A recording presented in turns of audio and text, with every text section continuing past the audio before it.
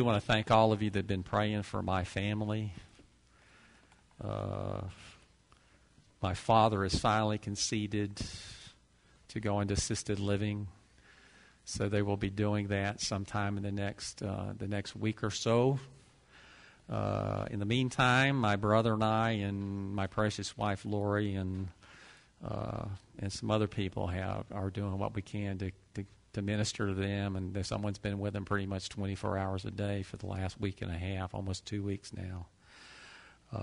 So we're tired. I'm a little grumpy this morning, so if that comes through, I apologize.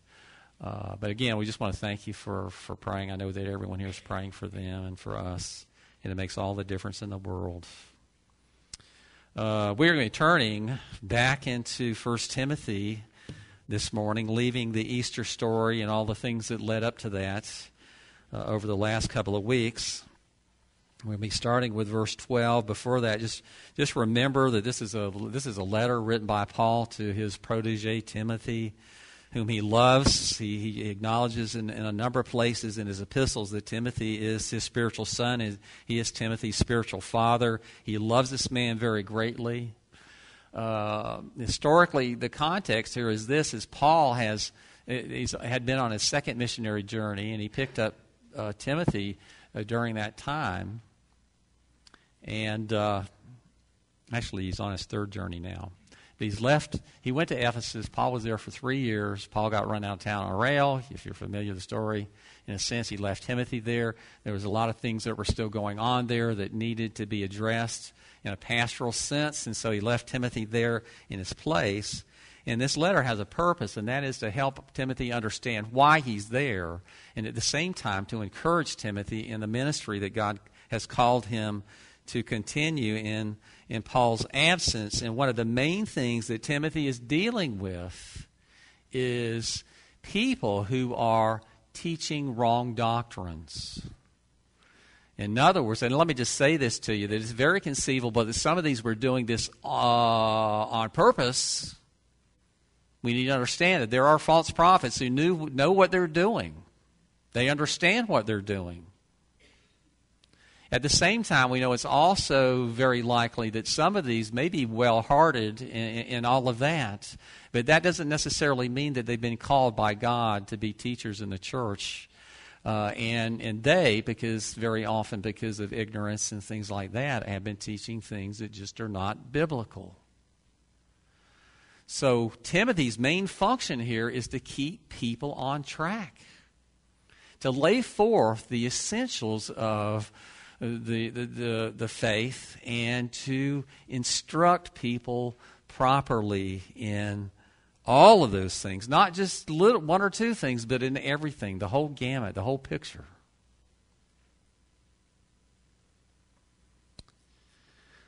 So verses 12, we're going to read through 15. I think that's about where we're going to get today.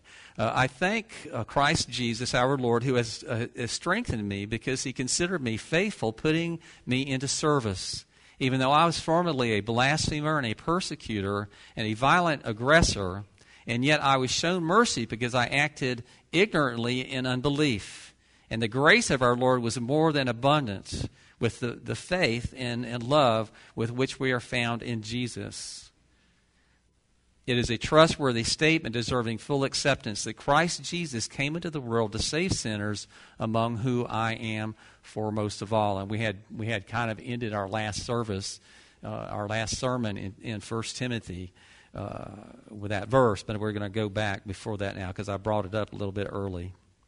Well, notice here this, that Paul is thanking Christ Jesus, and he's thanking him not because of things that Paul has been able to do and et cetera, et cetera, et cetera.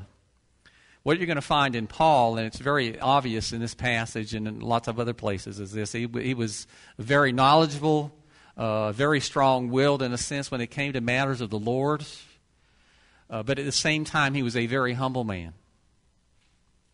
He knew this. He knew that if there was anything special about Paul, it was because of what God had done, not what Paul had done. He did not doubt that one bit. And he thanks him. He thanks him because if there's any strength in him, it's because Christ Jesus has given it to him. So the proper response of Paul is not arrogance, it's not pride, it's not being puffed up because of this title that he's been given, the title of apostle, which was just given to a handful of people, right? A handful of men, many, many years ago. He's one of them. We can understand the human heart. We can understand how it would be very easy to be puffed up if you were in that situation, thinking there must in fact be something really, really special about me that I've done that God would put me in a position like this. But see, Paul understands otherwise. He understands that if indeed there's any good in Paul, there's any good that Paul has done, it has been God at work in him and through him that has accomplished it, not Paul himself.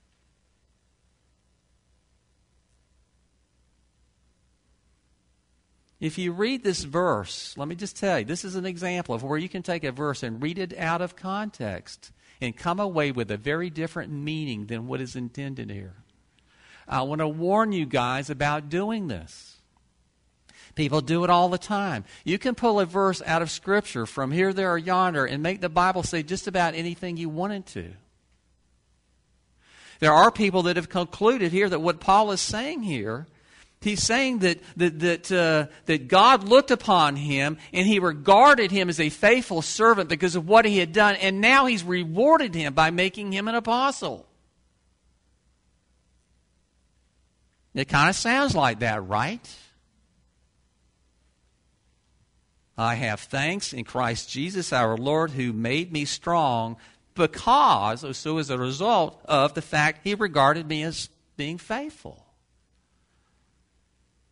Now, why do we know? How do we know that reading it in that light is not what is meant here? We know it because the meaning of that would be completely and absolutely, totally contrary to everything Paul says elsewhere and everything the Bible says about these things. So we can't understand it in that light, even though some people choose to do that.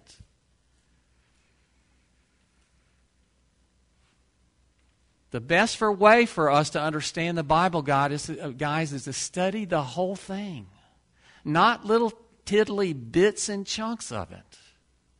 Let me ask you something. How well do you think you might know chemistry if you just went through a chemistry book and pulled out a sentence there, one over there, and there, and there? Would you be a very much of an expert in chemistry if you just took 1,000 sentences out of a 10,000 sentence book? No. Context, context, context. There's another really big reason why we can know that that's not what is intended here. And that is this. We know that Paul was not called to be an apostle later on, that Paul was called by Jesus to be an apostle at the very time of his conversion. It wasn't after he had served him for some time and Paul had proven himself to be worthy of becoming an apostle. Think about his conversion on the road to Damascus. Remember, there was a fella in Damascus named Ananias that was supposed to go to Paul and all of that, and he was afraid to do that because he heard of Paul's reputation and all of this. But this is what Jesus said to Ananias. He is a chosen instrument of mine to bear my name before the Gentiles and kings and the sons of Israel. At the time of his conversion, not later. This was God's intention for the Apostle Paul all along.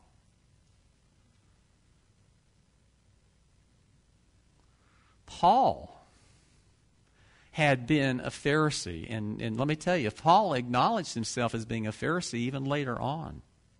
In other words, he still, carried the title in some circles of being a Pharisee. He would describe himself to certain groups as being a Pharisee, just as they are.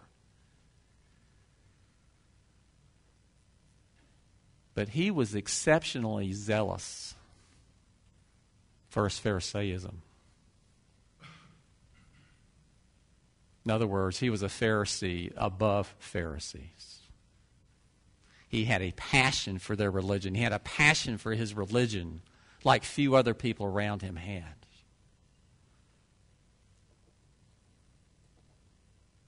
One of the things we should glean from this is that Paul is absolutely astounded as he reflects upon himself and he reflects upon the sin in his life. In all of that, he's absolutely astounded. He's dumbfounded, in a sense, that God would call someone such as he is to do what God has called him to do.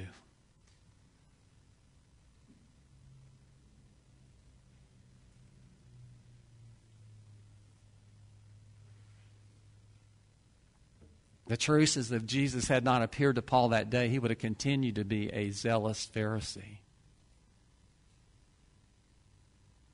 Misleading, misteaching. And let me tell you something. Paul was one of those who was doing it, and he was doing it with very great fervence. But he thought that he was doing right. He believed that Pharisaism was true religion. Pharisaism was true religion.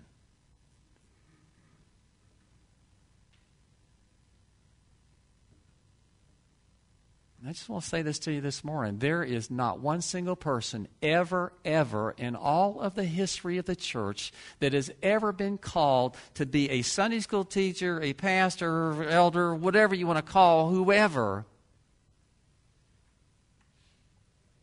that truly fill that office who was not called by God to do it.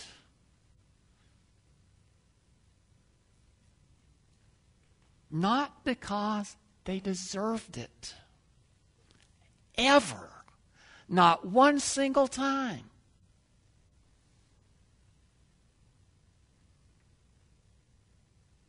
You look at yourself as feeling a little bit foolish. Maybe you don't know the Bible like you really ought to, or anything like that. Or maybe, you feel like you're in a position where people in the world kind of look down upon you because you don't have possessions and you don't seem to be that smart and you don't ever know what the right thing to say is and all those other kinds of things. Let me just tell you, if that's you, then you might be the very best candidate in this room to do something like this. Because more often than not, God calls those people who would be least likely to do these things. And it may very well be you. Verse 13, Paul describes some of his former self. Even though I was formerly one who spoke against God, any persecutor, any violent man, but I was shown mercy because I acted ignorantly in unbelief.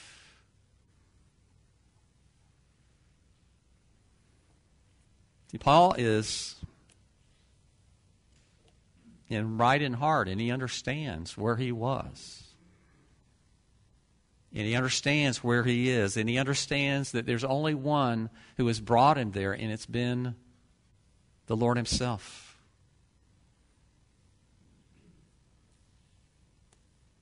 You see, other people knew Paul by his actions.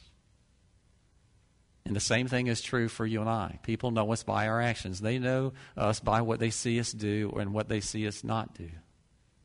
Right? But Paul knew his own heart. I mean, he knew the truth. He understood what the truth was.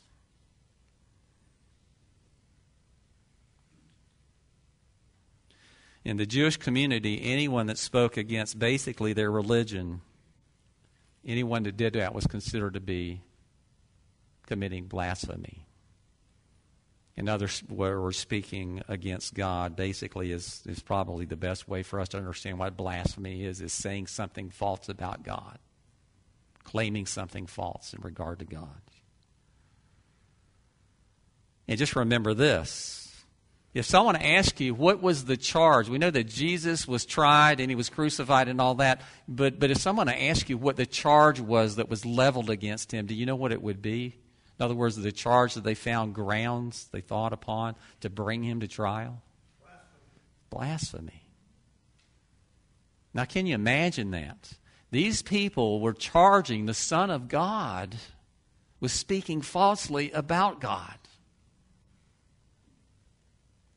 Big mistake.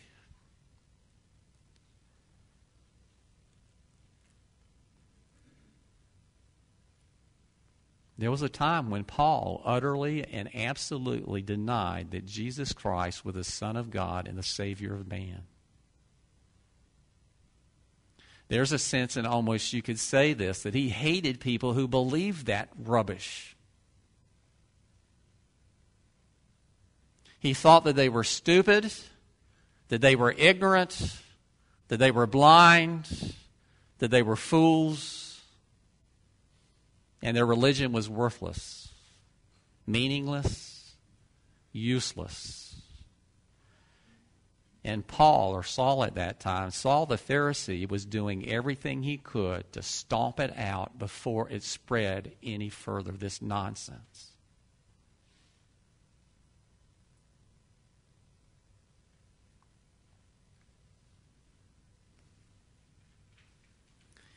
Paul was persecuting the church like probably no one else was.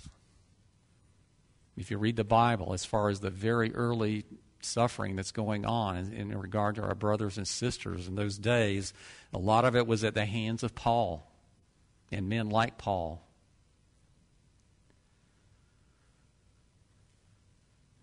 But notice this, that when he had his encounter with Jesus on the road to Damascus, that Jesus...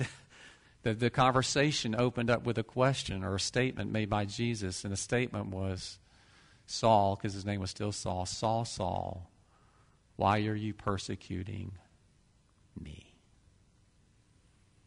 So what Jesus is saying is this, is by persecuting my church, you are actually persecuting me. Now, can you imagine what an impact that message would have upon Paul as he begins to realize and consider how wrong he was, and to finally begin to see what the real truth is.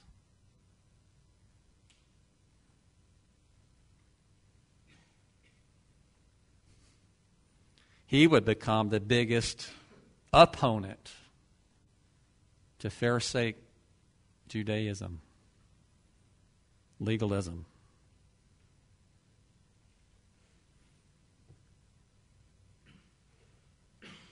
There probably would be a lot of people who would say this, well, the Apostle Paul must have committed the sin of blasphemy.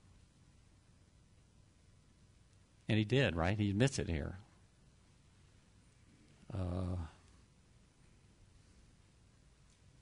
Isn't it amazing how often the Lord converts people that no one expects? It's very well likely that in those days, if you had a list of people least likely to be called to become a Christian, that Paul's name might very well have been at the very tip top of everybody's list.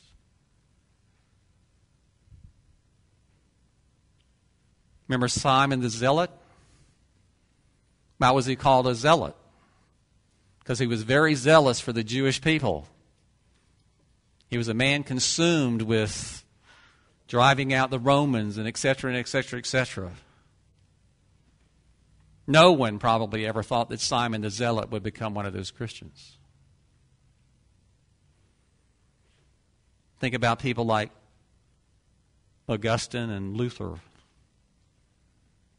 They were both very worldly people, very great sinners. You understand what Paul is saying here is painting a picture for Timothy and for others that will read this letter of how great a sinner he actually was. That he committed some really, really terrible, awful crimes. Many of you heard me talk about Sam Kasuli. You've heard that name, Sam Kasuli? Pastor in Uganda. He used to be the town drunk in Fort Portal. He didn't take care of his family. He beat his wife. He beat his kids. The last person in Fort Portal people ever thought would become one of those Christians was probably Sam Kasuli. But let me tell you, as far as a tender heart and a knowledge, he impresses me with the theological knowledge that he has and all of that he's learned from missionary. He's never had any formal schooling or anything like that. But let me tell you, he knows his theology better than everybody in this room, including me probably. And the Word of God too. There's a lady in our midst named Joan. There were people around her that she will tell you this. I can speak on her behalf because her testimony is very similar to mine in that. And she used to speak out against Christianity. It wasn't that she kind of turned a blind eye or a deaf ear to things and just let people do their thing and forget about it. She was aggressive in a sense against people who believe this hogwash.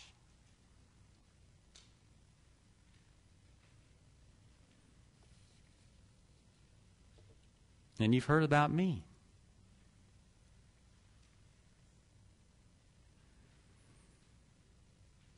I remember one of my best friends that witnessed to me and all of that for a number of years.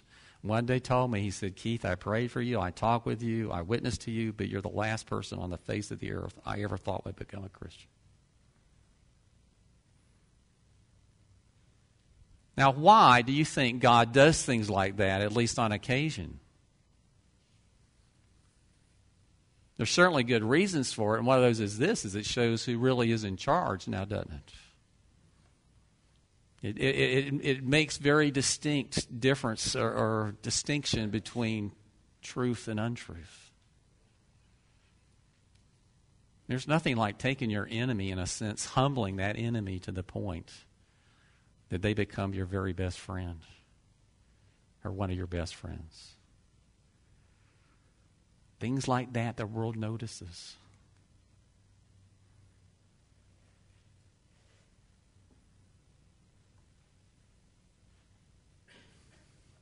Paul understands grace like few people ever have and ever will have, I think, or ever will.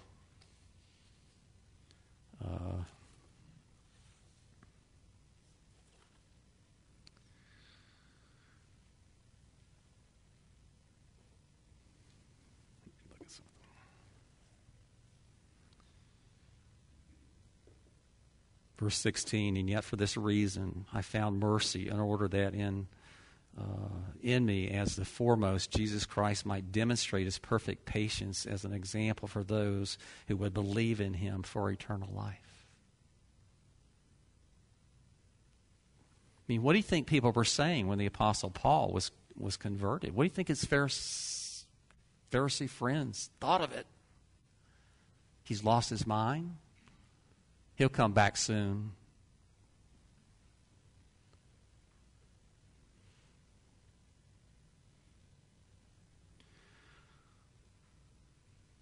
Paul knows grace.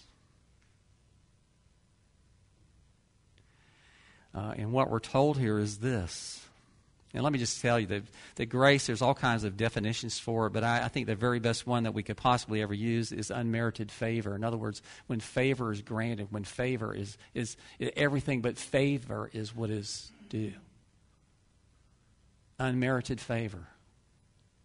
Kindness shown that is completely and absolutely undeserved. You see, where sin is great, God's grace is far greater. See, Paul understands the greatness of God's grace because he sees where he was and how God came to him and God changed him and God brought him. He knows that without that it never would have happened.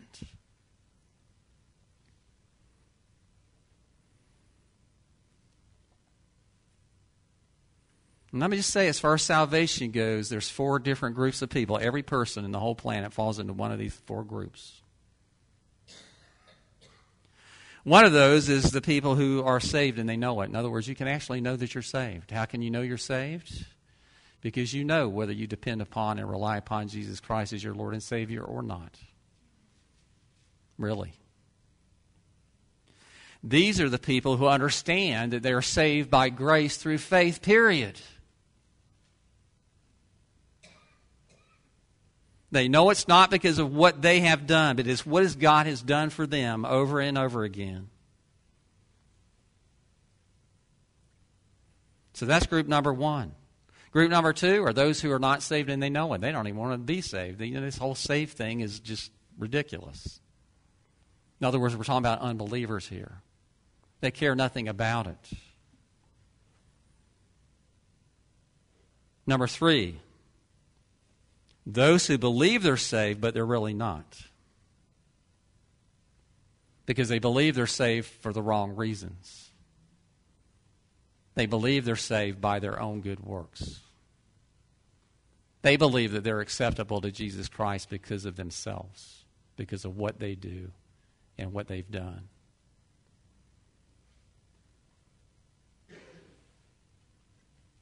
They claim Jesus Christ, but they bear no fruit of it.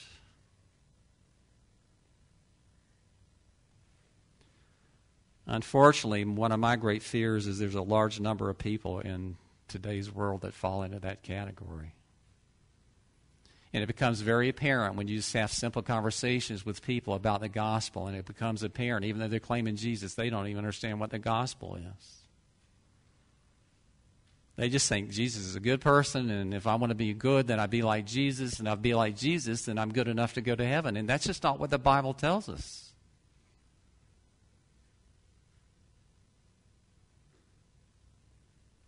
And there are people who would argue against this one, but I truly believe that there are people who are saved and they don't actually know it.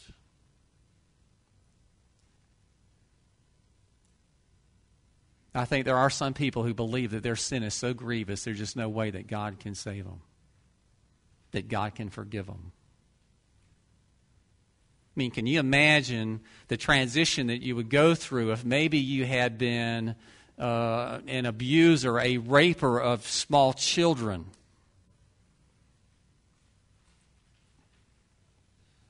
Or of women? Or if you had murdered people? And then one of these days comes along and you learn about Jesus,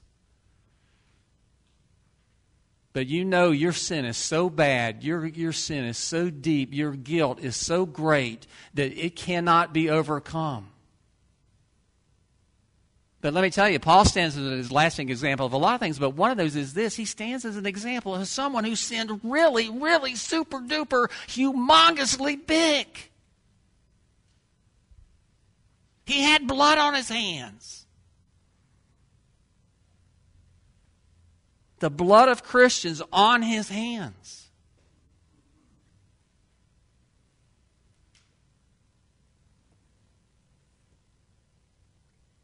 And God forgave him.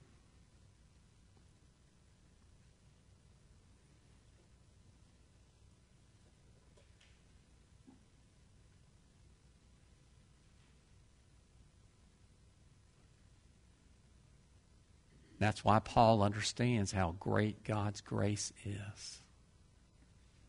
Because he knows just how bad he was.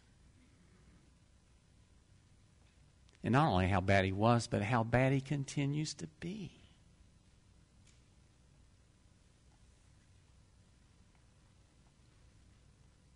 And Paul had a faith of sorts before. Everyone believes in something, and what you believe in is what you have faith in. Right?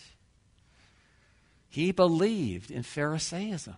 He believed it was the true religion.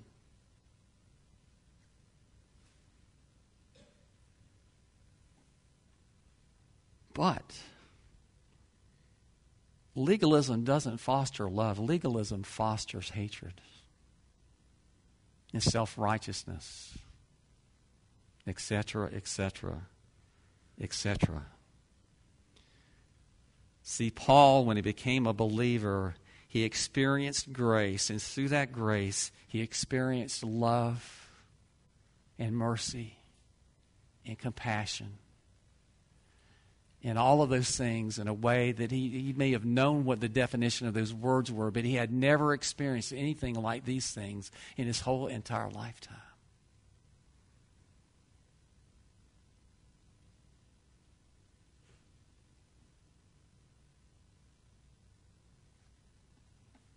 What has been your experience?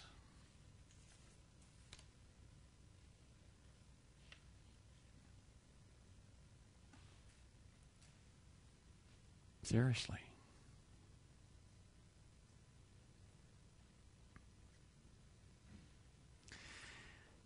It's a trustworthy word and worthy of complete acceptance as Christ Jesus came into the world to save sinners, of whom I am foremost. Who I am foremost, not who was foremost, but who am today, the time I'm writing this letter.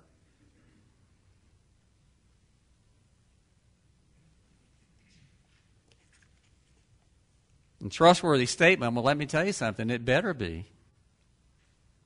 Because if it's not, you and I are in deep weeds.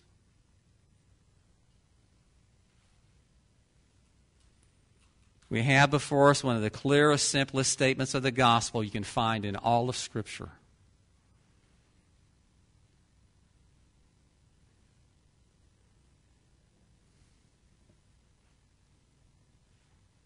If it's trustworthy, that there really is salvation by grace through faith, then what more is there to say?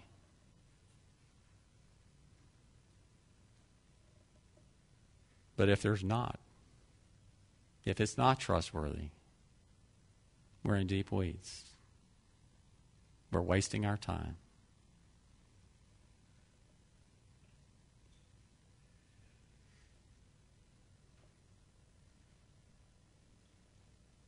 Christianity is a lie. Our religion is useless, worthless, and we should be pitied above all people.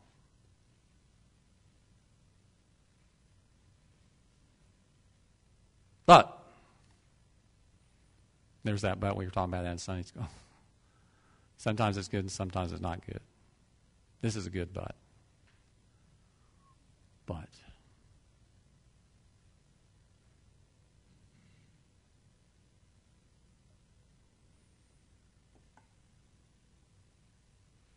It is true.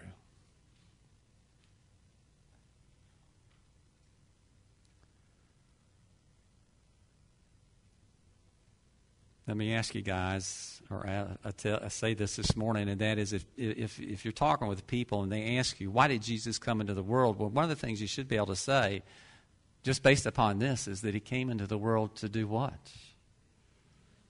To save sinners. Sinners like me, sinners like you.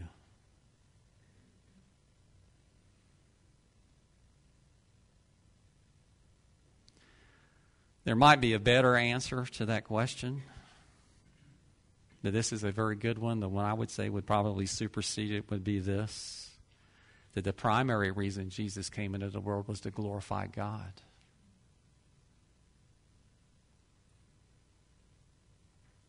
And he did that by saving sinners.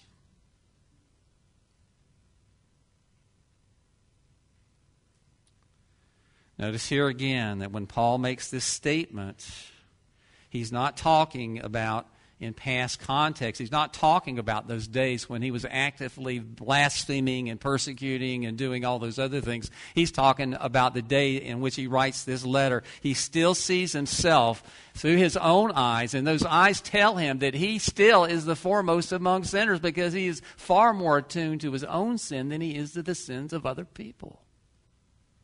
He knows his heart. He's not kidding himself. He's not going around patting himself on the back saying, you know what, I know I got a few little faults, but I'm really, really a pretty good person. And I can feel good about it. Let me tell you, you can feel good about it in a sense. But if there's any good in you, I'm telling you this morning, if there's any good, if there's an ounce of good in you, there's an inkling of good in you, it's because God put it there. It's not because of you. So who gets the credit?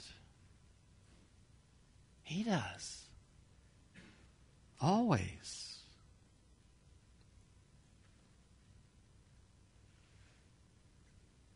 So who, in your eyes, deserves the title of chief among sinners?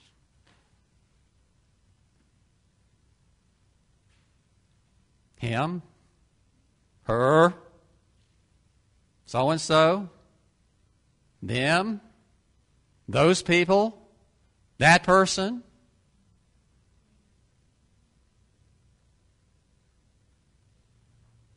Or me? Meaning you. Except for me. Right? See, if you understand that, then you understand grace. And where grace truly is, grace abounds. mean, those people like Paul who have been shown so much grace, and it's obvious to him how great this grace is, so abundant he can't even measure it. They're all about grace when it comes to other people. Those harsh judgments we make so often about the people driving in the car next to us because they do something we don't like or appreciate. Guys, that's not grace. That's the world.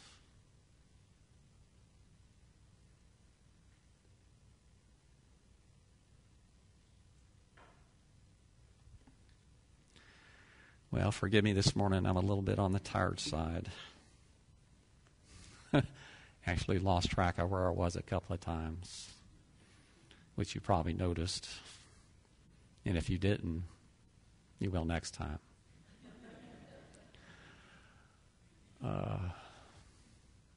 But I mean, did you get the point of all this? And is it making a difference?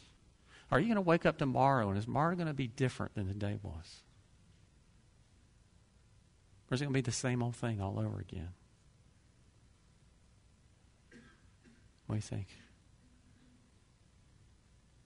You need to understand something. There's a sense in which God changed you, but there's another sense in which God is changing you. And that's important. Really.